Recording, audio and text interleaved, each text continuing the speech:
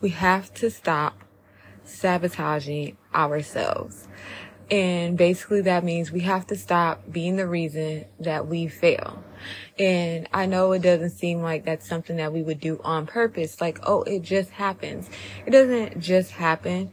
This is something that we overlook and make excuses for. But at the end of the day, this is what we do. The excuses, the whys, the I can't, the I'm afraid, the I don't have the strength, I don't have the finances, I don't have this, I don't have that. It's all self-sabotage. And it's because we are fearing what it is that we want to do, and we fear success. And with the fear of success, it causes us to get in our own way. And honestly, I've decided to stop getting in my own way. I've decided that, I will no longer be the reason why I can't do what I want to do.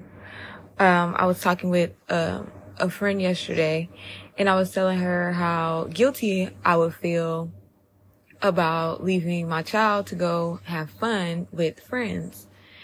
And then I had to stop myself, and I told her, I said, I noticed that I've already placed guilt in my heart for something that hasn't even came yet. And that is a form of self-sabotaging.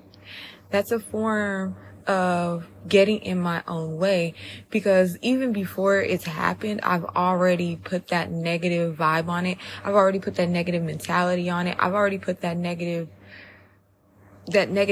on it. And I can't think like that anymore. I can't allow myself to be the reason why I don't do anything. There is absolutely nothing wrong with having fun when you have kids. And I know this, and I know this in my heart. But my response to her was the very opposite.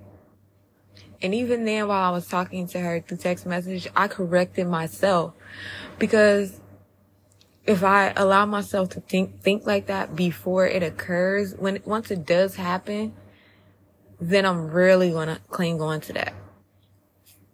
So it can be the slightest thing. And I've been noticing as I'm talking to people, as I'm, getting myself together and I'm explaining things, I have to stop myself from saying, oh yeah, I don't do that. Or, oh, that's not me.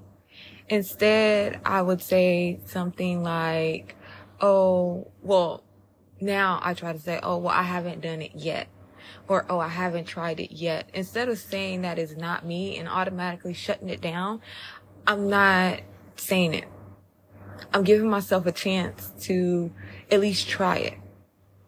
Because I don't know what I like until I try it. I don't know what I'm capable of until I try it.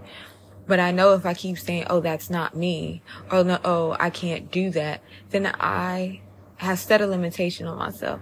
I've sabotaged myself to being potentially great at something. And that's what I want you to do.